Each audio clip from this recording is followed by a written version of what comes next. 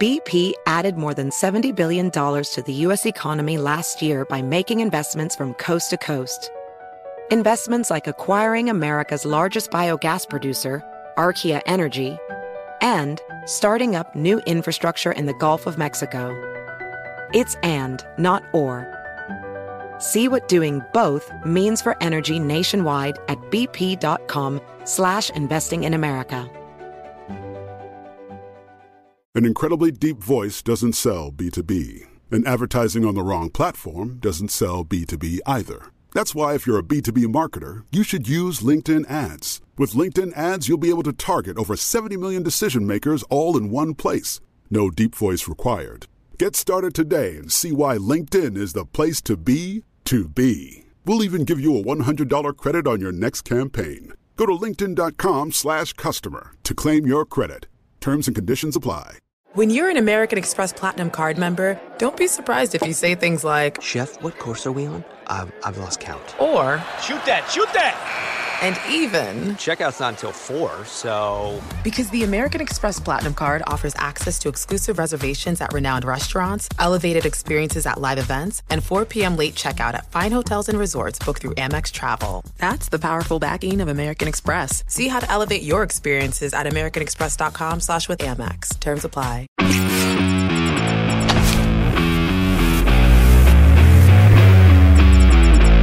You're listening to Studio 22. We are here at Studio 22. I'm here with my co-host, Will Meldman, and more importantly, Bryan Zuriff. Honored to have you, man. It's a pleasure. Thanks, guys. Really happy to be here. This is awesome. Yeah. What an unbelievable setting you have here, too. So this is going to be really successful for years to come, I can tell. If you get bored at any moment, there's a pretty good view out there, so very sad. Can't really complain about that. Yeah, it's great. Yeah, man. But, dude, honored to have you on. You've had an incredible track record here in LA, in Hollywood, and you've done some awesome stuff. So I think a good way to start would be in the beginning. Kind of, where'd you start? What got you going? Yeah, sure. Interesting enough, it kind of started when I was 13 years old. And for my bar mitzvah, my parents said I can go anywhere in the world as my present. My brother chose Israel, and I chose Hollywood. And the first thing I did when I came to Hollywood is I went to the Universal Amphitheater and I saw Richard Pryor perform. And it blew my mind. It was one of the greatest nights of my life. Obviously, he's a genius. It was so funny and so inspiring that I came back to our hotel and I told my parents, why would anyone want to do anything else but work in show business? So that's when my dream started. That is awesome, off man. of that performance. And then I went to NYU.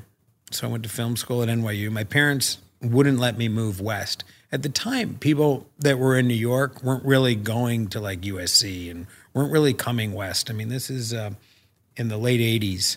And the world wasn't the same as it is today. If you grew up in New York, you more likely went to school on the East Coast. If you grew up on the West, you more likely went to school in the West.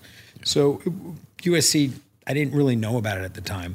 So I went to NYU and met a lot of really cool people and just came out to LA the day after I graduated college. That's kind of like when I was first starting out here. I went to college to figure out what I wanted to do. I was going to play football, kind of like go, and my passion was always film. And then one day, in school, I basically had this list in front of me of what I could do, and there was nothing on there that I wanted to do. I just was like, this isn't filmmaking, this isn't where it's at. So I literally packed my bags and, moved to LA that week. There's nothing else like it. Yeah, I think getting into show business is you either, that's all you can do. I had no other choices. My parents at one point had me take tests to figure out what I could do because they didn't know what my talent was.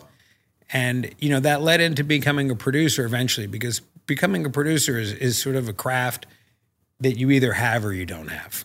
It's something that you get. You learn a lot by being on a set, and you can gain a lot of information because you have to know how to actually produce. But what it takes to get it done isn't necessarily a teachable skill. It's almost like it depends on your personality type, right? And kind of problem solving. Exactly. Yeah. And dealing with difficult people and making the network or the studio or whoever the financial backer is feel taken care of, between creativity and business. So you really stand in between the talent and what's going on the set and making it for a price, but at the same time being, able to talk to talent to make them feel good. And that isn't something you can really teach people. You either have that or you don't. You can teach the mechanics, you can teach budget, you can teach somebody how to become a line producer, but to become a creative producer that also understands on budget is something that, is a hard skill to get. And, fortunately, I was able to pick it up. That's awesome. Yeah. Would you say with producing, there's a lot of different types of producers out there, like more creative, more business savvy? Which one would you say you are? Like what percentages? Yeah, I say I'm in a combination because I'm not a writer. So it's a harder, your best form of doing this if you actually are a writer and you have a script or something that you've written that you really want to produce, direct.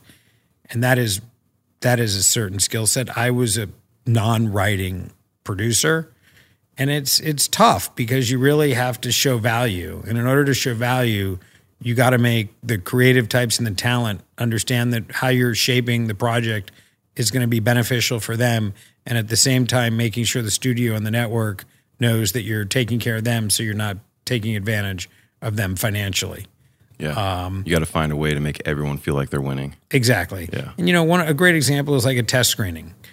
Some directors may not want a test screening and the studio wants a test screening because the director really doesn't want to know. He wants to, believe that what he's done is perfect.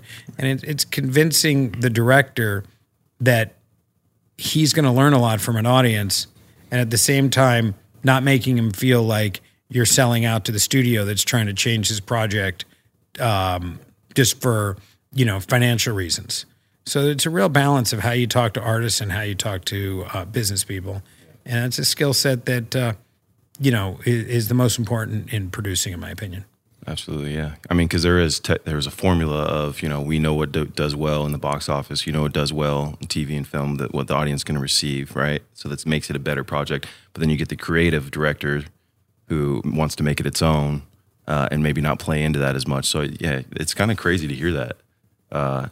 How intense it is. And I know Will, right? We're producing The Resort. Well, too. And then you have, directors like Scorsese who can, get a 4-hour cut from the network, right? So it's like you kind of earn your way to get more and more in your film. It seems like it's like the better you are, the longer. And then at the same time, and I don't want to name names, but even some of the most famous directors lose their way because they stop listening to the audience because they believe that they're right. Yeah.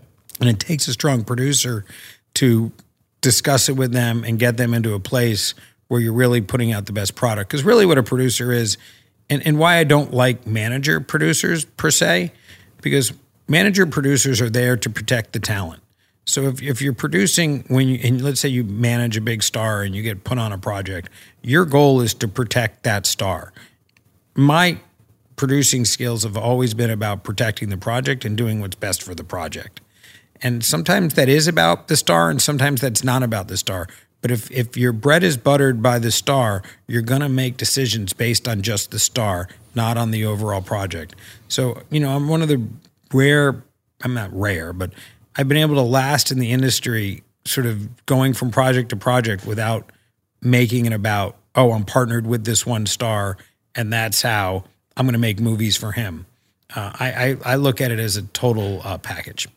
I love hearing that because that's like really the teammate mentality, right? Like it's about the team and not one player. Correct. Yeah. And it can get very confusing because a lot of times the star becomes the most valuable thing and people are scared to tell that star, what to do or, how to promote or, how it could be different. And whether it's the director or the actor, it really depends. Right. But, I really try and stay in the middle and balance the whole thing. And I consider it more like dating than being married. Was it more like you went to school and studied for a long time, or did you dive right into it? No, I didn't really study in school. School was just a means to get to an end, to get to Los Angeles. So, and then there is no playbook when you get here. This is not an industry where you're going to get, a playbook where if you're at Goldman Sachs and you do this work, you do that work, you're going to keep moving up the ladder. It's not like that in show business. You really have to have a tenacity. You really cannot be afraid of rejection. And you really need to keep going against all odds because when you're putting something together, especially in the beginning, statistically, it's not really a good investment. Now, it can become a huge investment, but until you've built a track record, it's very hard to get stuff off the ground. Yeah. It's definitely good to be passionate when it comes to this industry because it's what are they saying? There's like 1 million things that have to go right and 2 million things can go wrong with a film, TV. Exactly. So you really got to believe in what you're doing and not take no for an answer, but also know how to not bother people too much too. So there's a real skill set to getting what you want, making everybody feel good, and at the same time being on it. And I'm very responsible in the sense of if you need something from me, I'm always going to get back to you. I'm not one of those people that doesn't take calls. I'm always willing to listen to whoever. Now, if you can't deliver, I won't keep listening to you. But I'm certainly open and receptive to all ideas, and you never know where the good ones are going to come from. Exactly. Yeah. Were there any crazy obstacles starting out? Anything that kind of maybe was discouraging, maybe on some of your earlier projects or just any project in general? I mean, there's always been, like when we did Ray Donovan, for example, one of the things I do find is, this is a real important tip, is always to try and find executives when they take over studios or networks that are new in their job because they're building a slate. And so once they've built a slate, it's very hard to get in there because they're working on the stuff they've developed. So Showtime was a good example where David Nevins was a producer that went over to run the network. And we had wanted to be at HBO at the time, but HBO had a ton of projects going on. They were the hottest network at the business, and Showtime was, David was putting his slate together post Greenblatt. So when I do find it's important as a producer to understand the landscape of the business so you know where you're placing projects to have the best chance of success. So sure, we would have been better off at the time or thinking HBO was better, but really Showtime was the right place for us to be because David was building his slate. And that was really important to the success of that show. Is there a way to find out like that? Like for a producer just starting off, like someone in my position, like would you read articles and try to find out how people are shifting around in the executives? Yeah, that's why I think it is very important that you are reading Deadline Hollywood, you are reading Variety, you are reading Hollywood Reporter. Like you need to make that every day. You don't think it's important, but knowing who the players are and where they are and what they're doing is really important. And trying to stay one step ahead of that curve is an art in itself.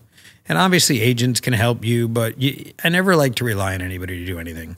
Right. I think, especially in today's world, more so than when we first started, I do think agents were more valuable, 15 years ago or even 10 years ago, even 5 years ago, because you weren't able to reach talent directly. Now, at least at the position that I'm at, if I reach out to somebody, whether sometimes it's even through DM or people reach me through DM, weirdly, you're going direct to consumer. So it's following the same path as other businesses. Back in the day, you would never reach out to a star. What are you going to call their house at dinner? It's just going to be crazy. You'd have to call their agent. But now you can call them directly. And if you can make those relationships, and I'm not telling you to avoid agents. The agent should be negotiating the contracts and doing the deals. But you shouldn't be afraid to reach out to talent and try and figure out stuff on your own, directly to people with good ideas. Everybody's on Instagram now. You can reach people. Right. So I think there's more opportunity now than there was when we started, when you had to be sort of in the cult of Hollywood. And that was a tight-knit club that if you didn't break, you were never going to get in. Now I think it's wide open. Yeah, and there's even more platforms than ever and more places to put content, right? So I feel like exactly what you're saying, we're actually in an age where it is easy, because I've had so many relationships, friendships, stuff that all started from social media. I even started on social media to get here, and I saw that, okay, build a brand, that's going to help you grow more and then it opened my first doors, and now I'm sitting here, we're 100%. Listen, I do it on a small scale for myself. I don't have that many followers, but I have people can find me. And for example, recently I posted something that I was with somebody super famous. And then an incredible idea came to me to bring to that person because they knew I could get to that person. And so somebody brought me Incredible. I brought it to that huge star, and he's loving it, and we're putting this deal together. I can't really talk about that one specifically because it's, could still fall apart, but that's how quickly it can happen. So I do think like avoiding social media, avoiding doing podcasts, avoiding getting yourself out there is a mistake too. As long as you're putting out good work and you're responsible and you're not using social media with some sort of political message or anything ridiculous, if you're just looking at it to, how you can connect people and how you're, in the know and in the action, you are going to get, I'll give you a great example on the match. So I do the golf thing with, I can use this one as an example. A huge brand reached out to me, an upstart electric vehicle company reached out to me because they knew that I do the match, immediately connected them to Warner Media. And now it looks like they're going to be the number 2 sponsor on our next match. And it's all because on social media. Now, I brought that deal in, and I will benefit from that because I'm bringing that deal. Now, listen, I control the project, so, I can do that. But the point is you can use social media to your advantage now, which we never had. So everything is accelerating faster. So what took a sort of a 20-year trajectory from when I moved out here from, 22 to like 40 to get things going, like it can happen a lot faster now because people can connect the dots on what you're good at. Yeah, I feel like you said, it used to be more of a cult, hard to get in, impossible if you're not in it, and then now it's okay. It's open, fair play. It's open game, and if you're not doing that though, even from an actor's perspective, it used to be so amazing when an actor would come out because you didn't hear from them for however long, and then all of a sudden, boom, they're there. You want to go see their movies, see their films, see what they're in, see what they're doing. And anytime you hear gossip or news or whatever it is, you're engaged. Now it's like if you're not doing that, I feel like you're getting forgotten, or, you have to do all of these different things and stay connected as much as possible. And, I've gotten almost the majority of my deals through reaching out to people, through connecting, through, reaching out to brands as well, people I want to work with. And I'm like, this watch I'm wearing, I got just because I hit up the company and, they're right. Awesome about it, Right. So, you have to being a producer is about taking things into your own hand and making stuff happen out of nothing. It's not like we're saving lives. So regarding the match, was it a hard switch to go from, like a controlled studio vibe into a large scale live event?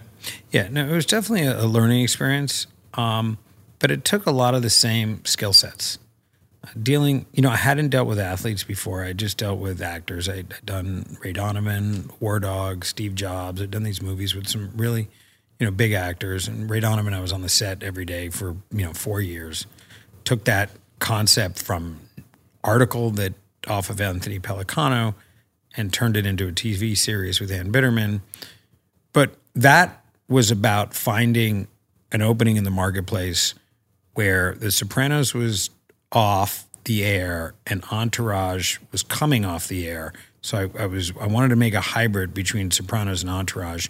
And that's how I went to writers. That was my pitch. And that's how I ended up developing it with Ann Bitterman. Similarly, the match, I was a big fan of the Skins game when I was a kid. It all goes back to childhood. Like I talked about, Rich Pryor when I was a kid.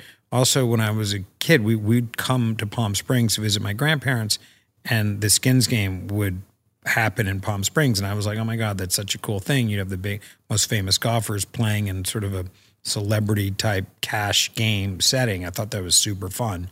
And that ran for 20 years and then it didn't. I had made a relationship with Phil Mickelson actually through the Madison Club, and we'd become pretty close. We were friends. We were playing golf together, and this is a great example of relationships. And so we had built a trust, and I woke up in the middle of the night. Tiger Woods had just come back on tour, and Phil won in Mexico, and this was in 2018. And that's what happened. And I woke up and I said, I called Phil up and I was like, look, I want to talk to you about this idea. And he was, into hearing what I had to say because he had known I'd done some good TV shows and we had this great relationship. And so he was like, wow, that sounds amazing. And so But it really was about reaching out to talent, not being afraid to pitch an idea.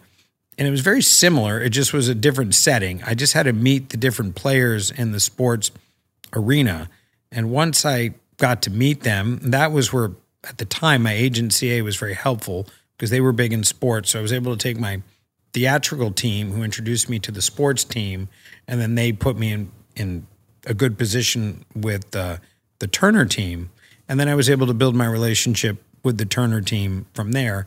And interesting enough, it's so funny when you get into different aspects of the business. The sports guys always want to hear about the movie and the TV stuff, and the TV guys always want to hear about the sports stuff. So you can use that to your advantage because everybody's always interested in something they haven't done. And so as a seller, because as a producer, you're really just selling. So, at least to get the thing off the ground. So from a salesmanship point of view, that actually, I used it to my benefit. And that's where producing is a skill that you can't teach. You have to understand that. So when you walk into a room, you can use the assets that you have to make people feel comfortable about what you're going to bring them and then add value so that you have value within the project. Does that make sense? That's incredible, yeah. Makes great sense, yeah. What about more of like a physical production side? Was that, yeah. Do you have a good team on that? Yeah, so very similar. Good question. That comes down to like a line producer. And so, we have a great partner who's really good at that, similar to I had on Ray Donovan. If line producing is not going to be your thing, as a producer, you really want to make sure you have a core group of line producers that you trust because they save your butt. Mm-hmm. Because a lot of problems are going to happen. Things fall back on you because it's your reputation and your name. So you better know that the person that's, hiring all the vendors knows what they're doing and going to do it responsibly and responsibly financially to make sure you look good, but also give you great vendors so that your stars and the people around you also know you're working with the best people. And just for the audience, a line producer is someone that takes it, puts it out over time, budgets it, right? Yeah, the Very line practical. producer is really dealing with each production head. So you're dealing with the art department, the reporting to him with the financial issues. You're dealing with all the different departments report to the line producer, and he's dealing with the physical production aspect. And as a creative producer, you're dealing with the show and dealing with the talent and making sure that they're feeling good about what they're putting out there. And you're dealing with the studio and sort of managing all of it into one big pot. And, eventually it all falls on you. So you better make sure everybody around you is accountable. Absolutely. So do you sleep when you're working on a project? I don't sleep in general. Yeah. Okay. So I actually think, the best work is done early in the morning. And I think now with phones, it's much easier to reach. And I'm crazy. I mean, I'm reaching people at 6 a.m. Like, I feel like if you're not up at 6 a.m. making stuff happen, then you're missing out because that's when your mind is fresh, especially as I've gotten older. So, my mind is fresh and I know I can reach people like me creatively at that time because between 6 and 8, I get a lot of stuff done. If I'm sleeping past 5 o'clock, then that's really late for me. I'm up about 4:45 every day, ready to, fire. And one of the things for me as a producer, different than maybe a lot of people, I'm very responsive. If you ask a question or you're concerned about something, I get right back to you. I feel like you're at the center, and I don't like people being left out there feeling bad. I mean, I hate it when I reach people and they don't get back to me and then my head starts spinning. I want to know. And if it's like screw off, it's screw off. I don't really care. But I will keep going until I get them to tell me no. Or at the same time, I want people to feel like I'm there for them so that if there is a problem happening, it's being dealt with right away. Yeah. I'm very much the same way in that sense of if there's something on my mind, I just want to get it done as fast and as quick as possible, but efficiently, so that it's not on my list anymore. I can move on to the next thing. Exactly the same way. Or else I'm thinking about that thing. Yeah. And I do the same thing and it becomes obsessive. It's like, okay, well, it's like, it's as simple as like not doing the dishes. I think, we were talking about that the other day. But it's like, if it's there, it's still going to be in the back of my mind all the time while I have to do all this other work stuff, right? But then it's the same thing for me. It's get that done, get everything done, get it out of the way, move on to the next thing. And that's, I feel, keep pushing forward. And then back to your, waking up early.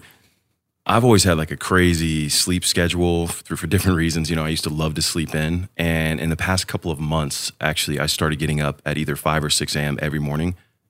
When I tell you my productivity has quadrupled and just the way I show up and getting things done, it's unbelievable, and I've done that before, like in kind of waves. Now I'm like, no, this is my routine. This is what we're doing. Well, because in the morning you got an empty slate. By 4 o'clock in the afternoon, you're putting out fires. You're dealing with everything that I don't want to hear about it. Like at the end of the day, so I like to start the day, get my stuff out there, and get my answers and get stuff moving every day. And I try and set up like a whiteboard to say I want to accomplish this week. I got to get, for example, I'm working on this new deal. I got to make sure by Friday that I get a date cleared where all the talent is available. And then figure out with the venue. But this week, my goal is by Friday to know that my date is good. And so I'm working every day towards that. So I think you have to set yourself goals for the week, and they don't have to be that big. They can be, because it's little accomplishments that, a film or a TV show or a sporting event, it's just a puzzle. And you're just putting that puzzle together.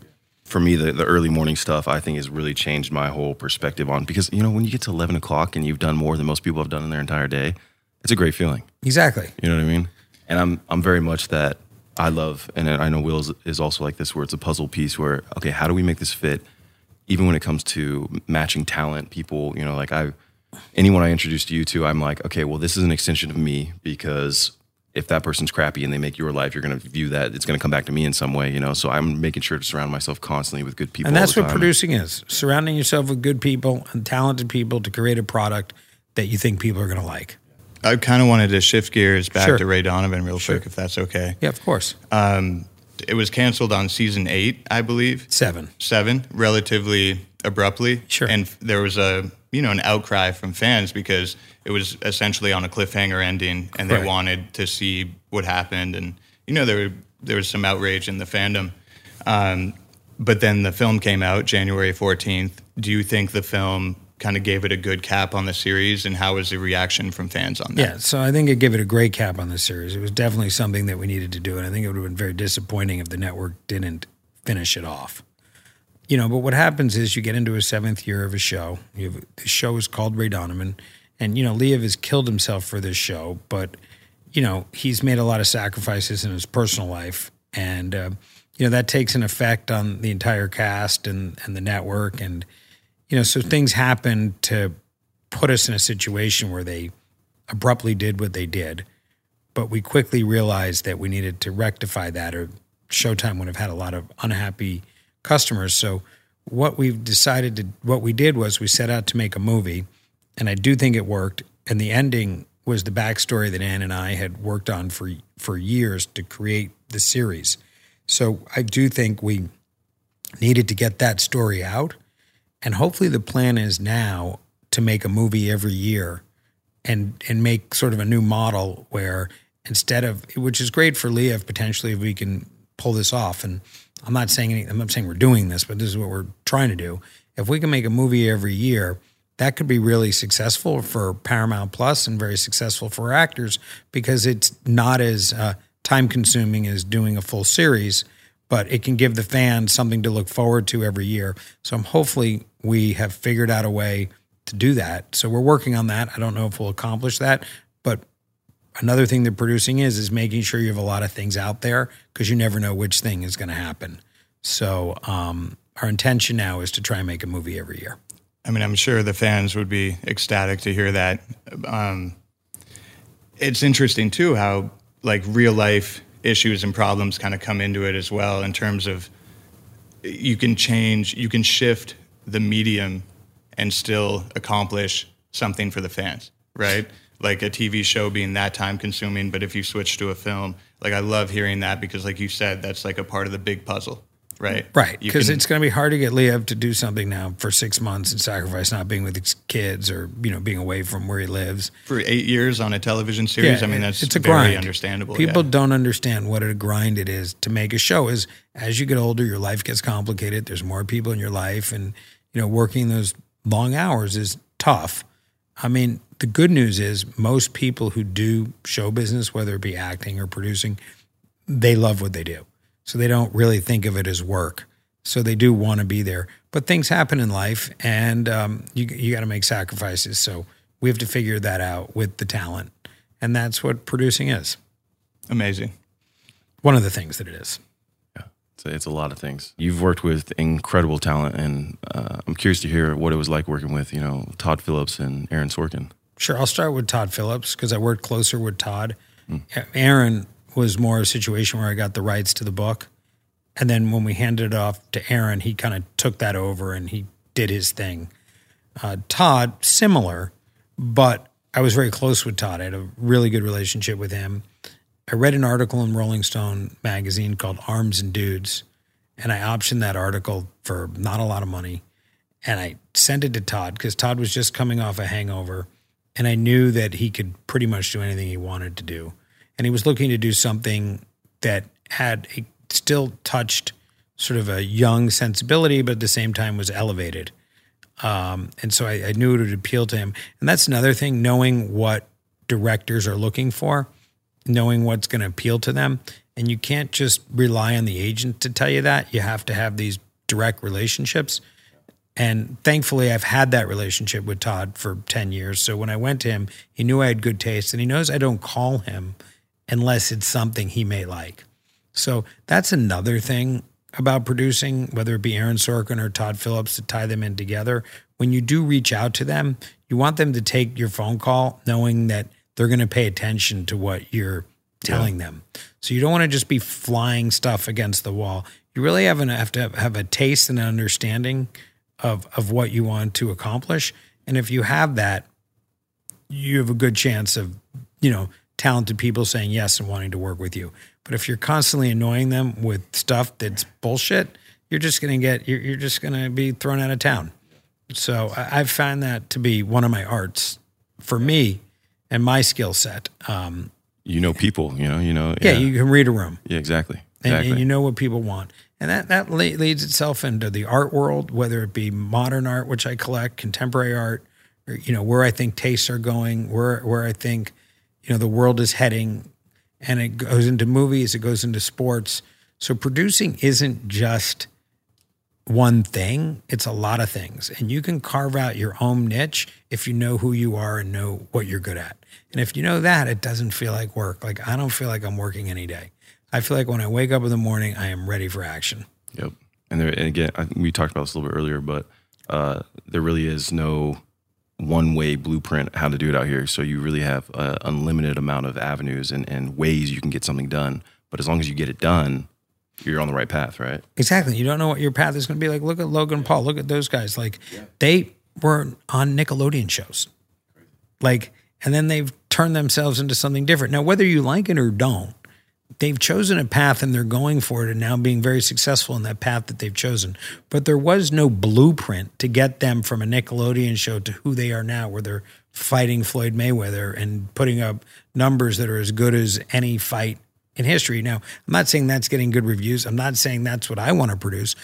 But I'm saying what he's done is his way. So I'm just using an example of doing things your way. And if you do things your way, you will be happy about the life and the choices that you make in your life, and you won't have regrets. It won't be about, oh, I should have made 10 million more here or 2 million more here, or I wish you won't have regrets because you do it how you want to do it. And that's kind of how I live my life, or else I wouldn't have gotten into show business. So if you want to get into show business, you have to do it your way, and you have to do it with a lot of passion, or you might as well go get a job as an investment banker or a private equity person. Absolutely, yeah. I worked at this job before I ever moved to LA. It was a junk hauling and moving company. Right. And I remember the first day I hired my brother, we went to this house, and he didn't want to be any part of this project because it was like 20,000 spiders. It was ridiculous. But I was like, I said, I'm going to get it done. I'm going to get it done.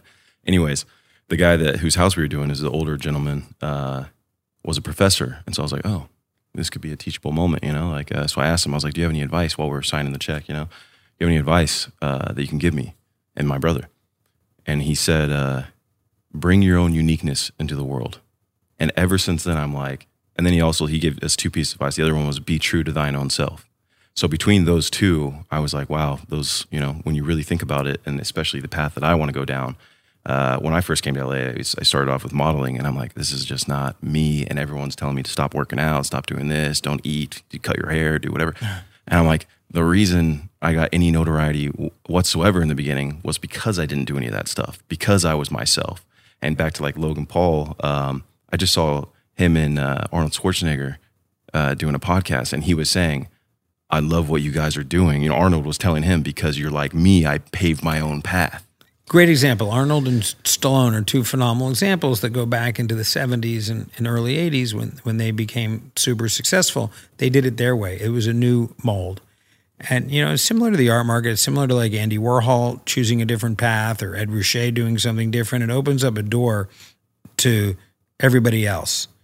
And, Arnold and Sly opened up incredible doors for people.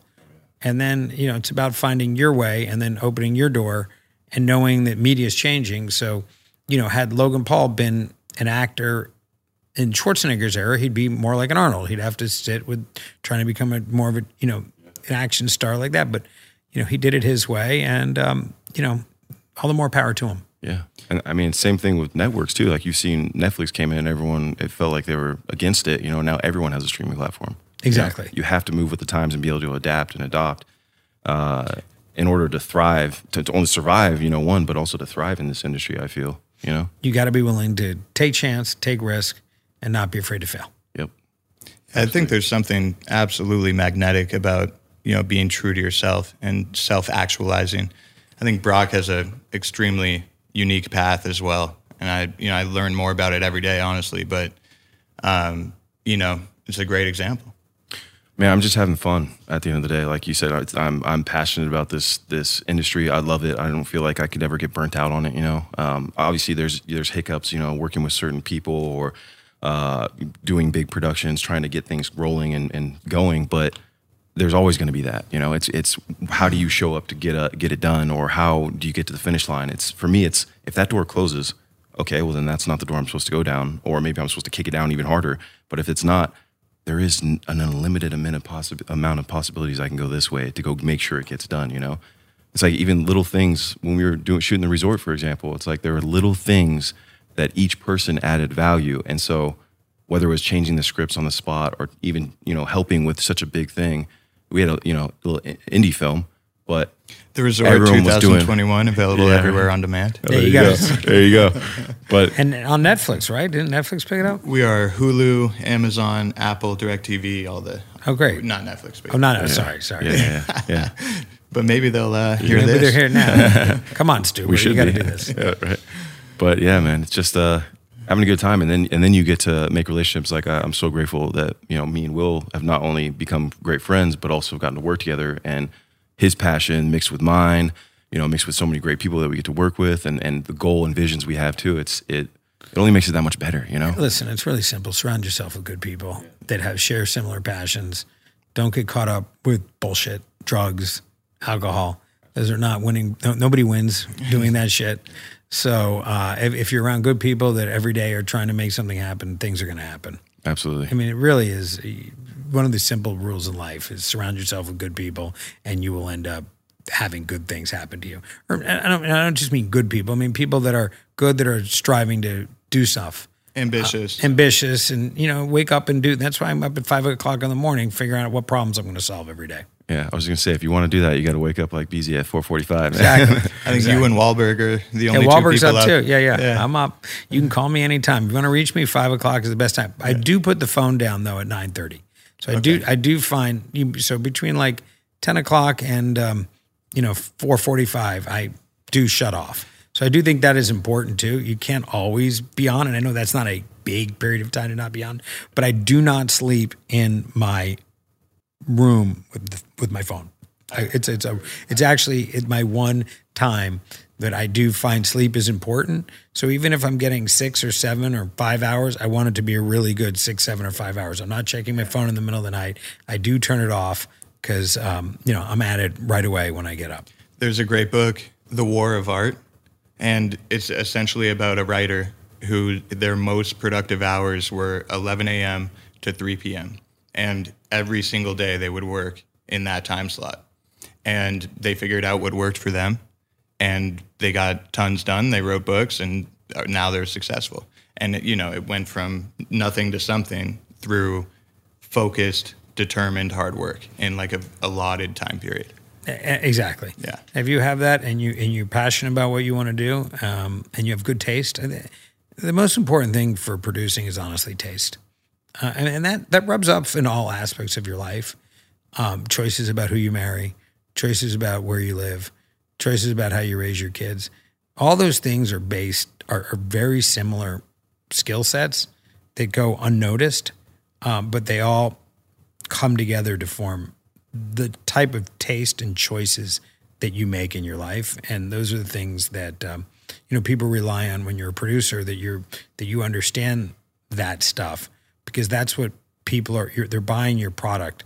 So you all aspects of your life should feel like everything you do is taste and quality. Yeah, it's a full picture view instead of just a slight, a little sliver of it. But you can see probably the whole picture better than a lot of people, and you realize that when it comes to sleep, nutrition, lifestyle, even turning your phone off, all those habits build up the sum of what you do that also like flow into your work life, relationship, friendships, everything. And because at the same time, your career is your career and it will end, and you better have those other things, or you will be a lonely, disappointed person at the end who spent all this time, just worrying about your career, but everything else, where you live, your home, your wife, the choices with your kids. And if that stuff isn't good, then you need everything to be, you need to have the same passion about everything, not just about work, about all the choices that you make are so that, it's what you care about. Yeah. Building a great foundation and kind of going off that. It's life throws you curveballs all the time. You don't ever know where you're going to end up. And that's, closing those doors. I've met so many people that came out here to act, or, that's what they thought they wanted to do. Next thing you know, they are producing, or they are writers now, or, directing, or they went into a fully different, I want to go into tech, I guess. 100%. And that's what I tell kids, like if I talk at USC. So once a year I go down to USC and talk at Annenberg. And that's what I tell them. They're like, oh, how did you get started? I go, there is no place you get started. You just have to get started.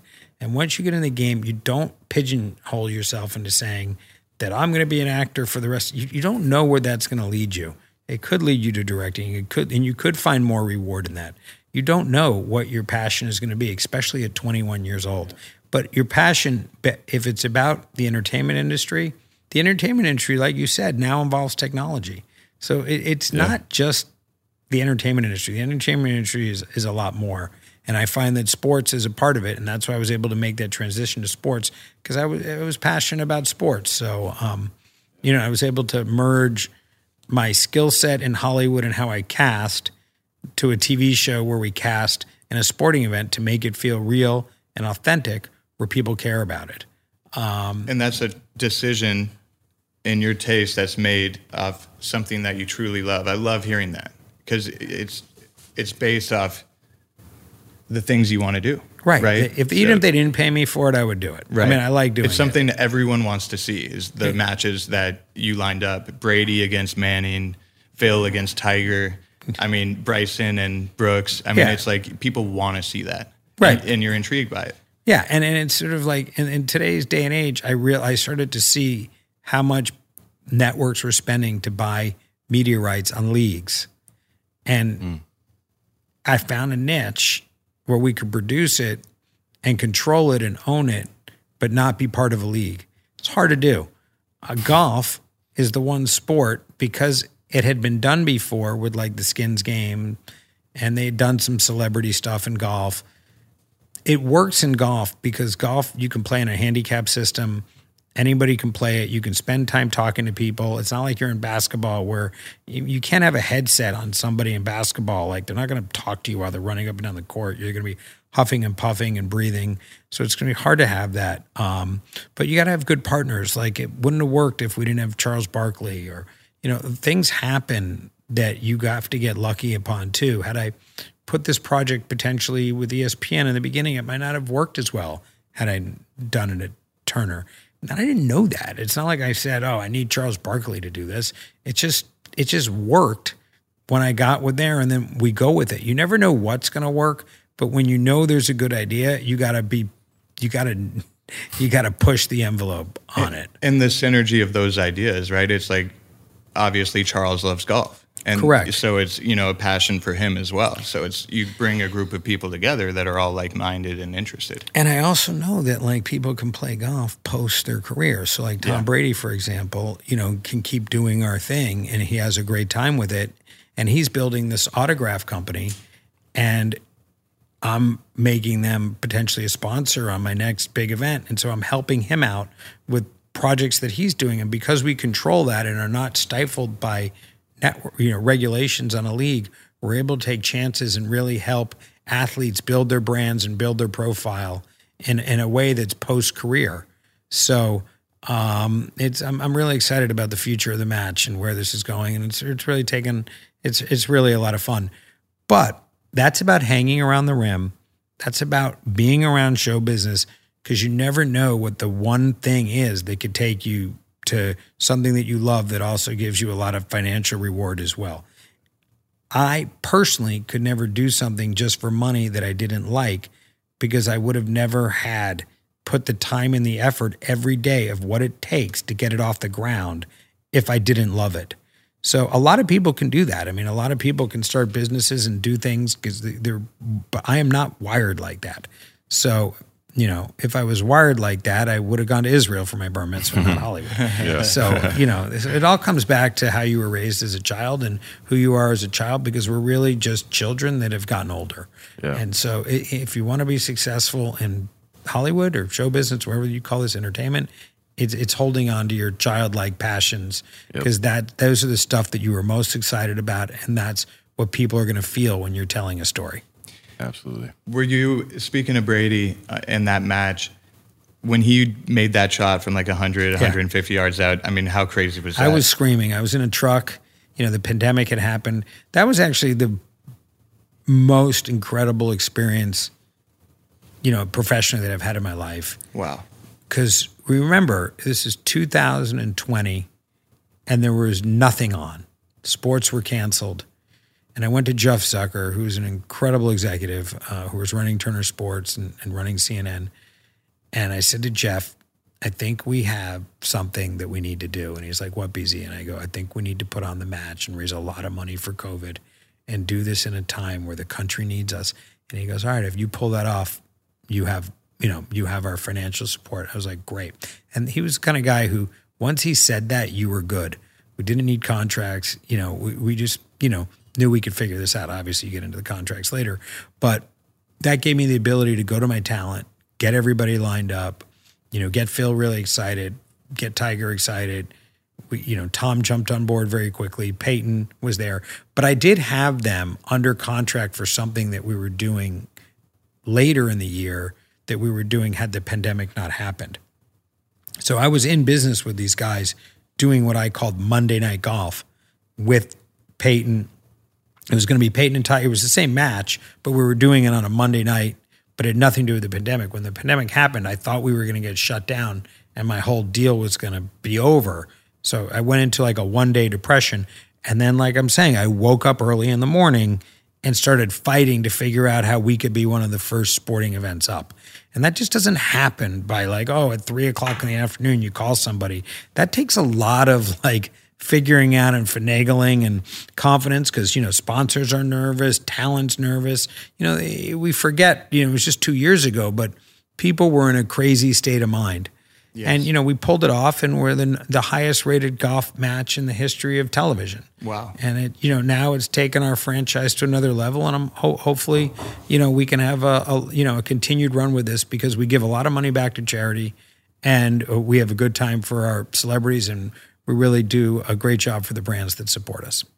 That's incredible. Whatever you do, don't stop doing what you're doing. I'm trying. It's awesome. So this is something that I'm actually kind of curious about. What was it like getting nominated for 12 Emmys? For Escape at Dannemora? Yeah. That was incredible. So Escape at Dannemora, I was watching actually CNN, and I woke up and I was talking to a friend of mine, And he was like, this is an unbelievable story. What do you think? How long is it before we catch these guys? And I go, I don't know. We'll probably catch them tomorrow. And we just started getting engulfed in the story. At the time, I was producing Ray Donovan. So I went into the writer's room. Well, actually, I had 2 writers come to me and said they were unhappy with the current structure of who was running the show, because Ann Bitterman had left and we had a new writer running the show, and they had worked under the previous regime. And so they said to me, we're just not really thrilled. I think we're going to leave. And I said, okay, that's fine, but I want to do something else with you guys. So I said, this is an unbelievable story that just happened in the news. Let's figure this out. And I, got them engaged. We started taking our lunch breaks and talking about Escape at Dannemora every day. And so we developed a script while we were also doing Ray Donovan. Oh, wow. And then what happened was they wrote the script on spec, and then we went out to directors to get with it. And my first instinct was actually Jodie Foster, weirdly enough. And so we got the script to Jodie Foster. We sat with her. She loved it, because I kind of wanted her to potentially play the seamstress, the part that, weirdly, I wanted her to play the part that Patricia Arquette played. And we were thinking she could direct it and star in it in that part. And she decided that she just wanted to direct it. And so we were making deals with her.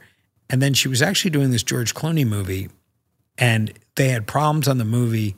And the head of the studio called her in and said, you need to shut everything down. We need to fix this movie. So she called us up and was like, look, I love this. I can't do it. And so once again, we were really bummed. We, lost somebody we thought was going to be unbelievable. And I ran into Ben Stiller's agent at lunch, and he was like, oh, Ben's looking for something direct. He doesn't want to act. I go, oh my God, I got this unbelievable thing.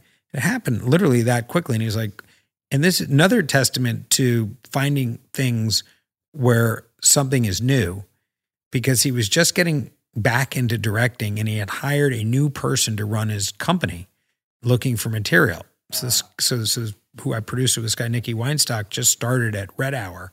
So we got the script to Nikki. Nikki loved it, led it, gave it to Ben, and we were off to the races. But had Nikki been there for 4 years, he would have been engulfed in 4 or 5 or 6 projects that he had been working on. And, you work on 4 or 5 of them, and like one of them gets chosen, but you have to give so much attention to all that it's very hard to bring a new child into. It's almost like starting a family. Like it's hard. So because these things, you got to treat them like babies. I mean, they grow, and you never know what they're going to grow into, but you really got to feed them and deal with them every day, especially, in the beginning.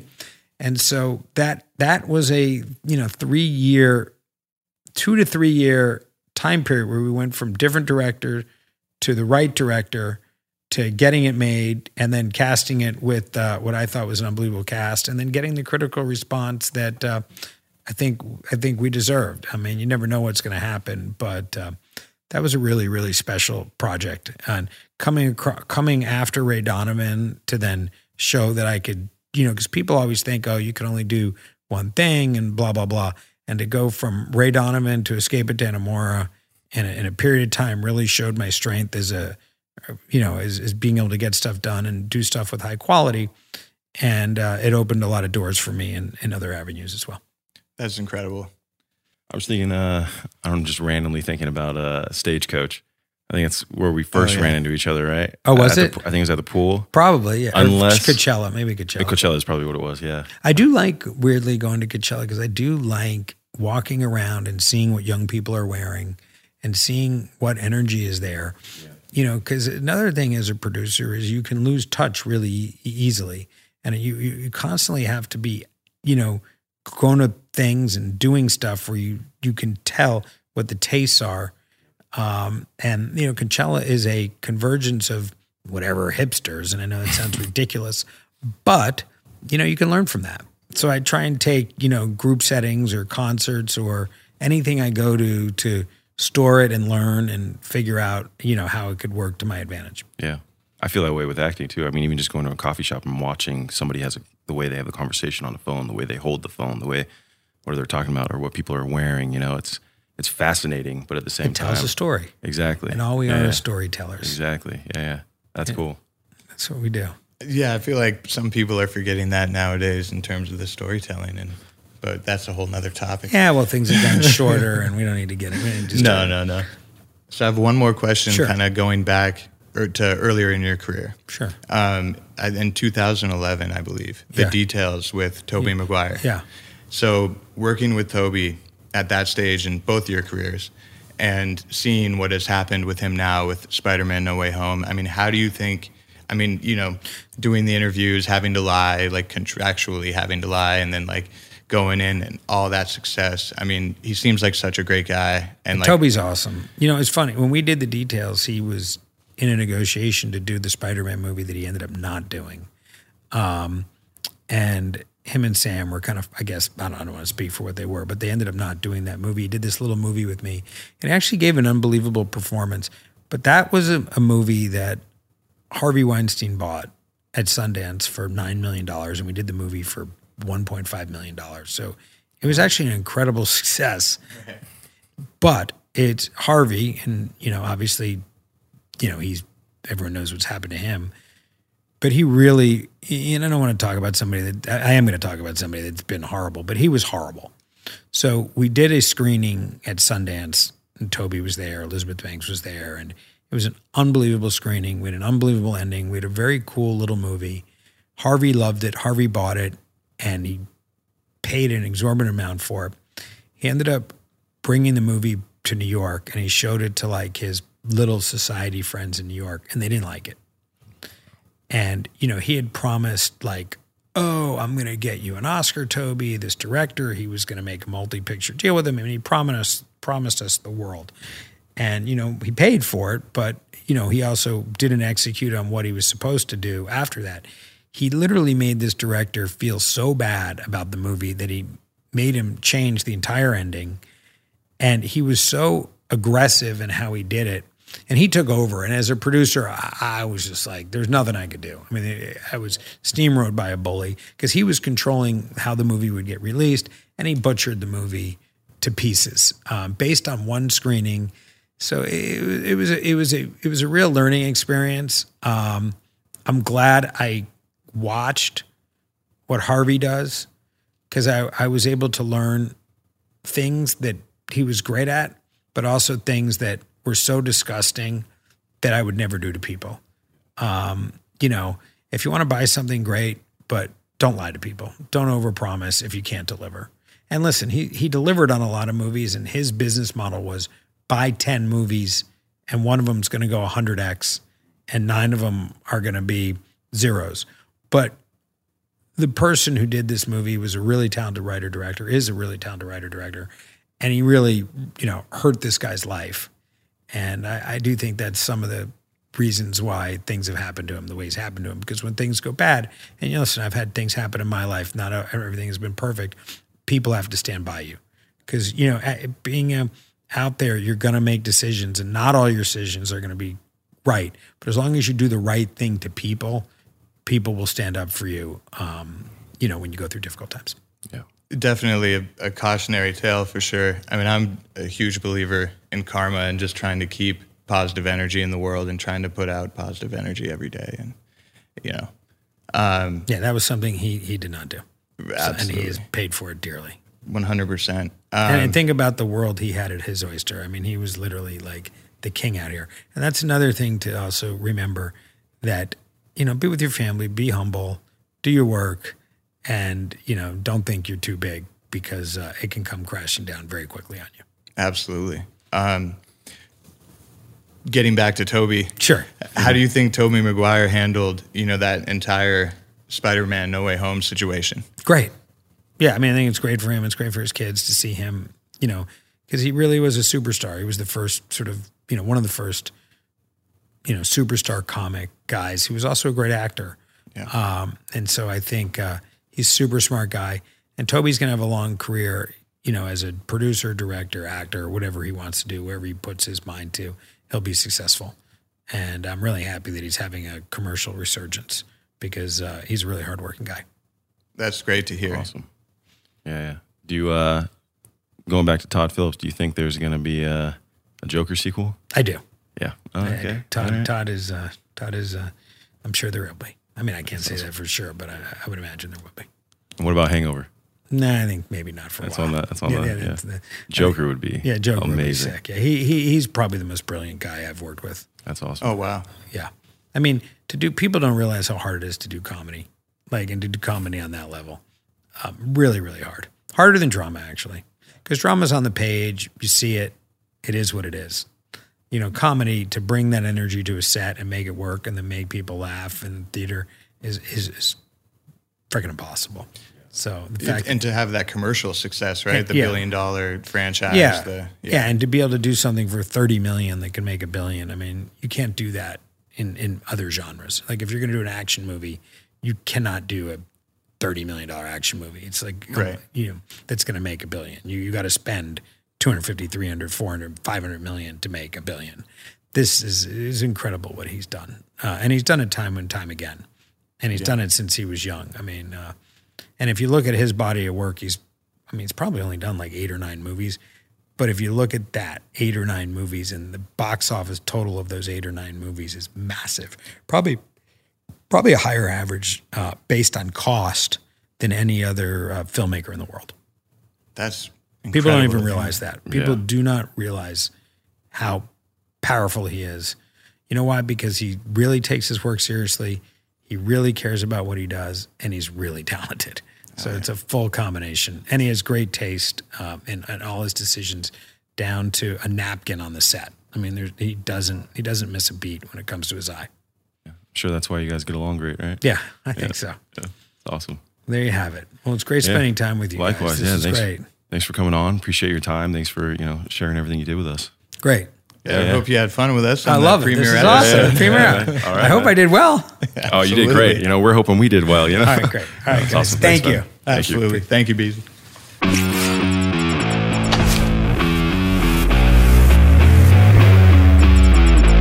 Thanks for tuning in to Studio 22.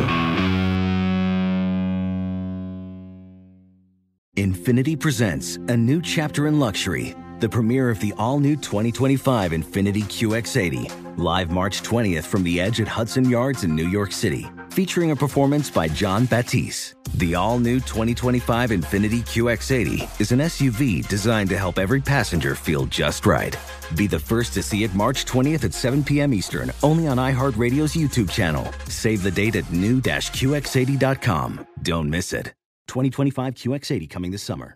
You deserve to treat yourself, so turn your tax refund into a U fund and give yourself a Straight Talk Wireless Extended Silver Unlimited plan and get a new Samsung Galaxy A14 on them. You can get a great everyday value on wireless with Straight Talk's Unlimited plan starting at $25 a line per month for 4 lines. You'll save so much you'll be enjoying that refund all year long. It's the refund that keeps on refunding. Find Straight Talk at straighttalk.com or at your local Walmart store. Taxes and fees not included. Offer valid through 4/14/24 while supplies last. Online only. Must purchase a Straight Talk Extended Silver Unlimited plan to qualify. Limit of 5 phones per customer. Family plan discount with 4 lines, all on the Silver Unlimited plan. Not combinable with autopay discount. Your getaway with Apple Vacations begins the moment you step on board one of our exclusive nonstop vacation flights. Escape the ordinary with packages starting at just $599. No layovers, just pure relaxation from takeoff to touchdown. Immerse yourself in the joy of travel with Apple Vacations. Your journey is as enchanting as the destination, so pack your bags and leave the rest to us. Visit applevacations.com or call your local travel advisor to book your vacation.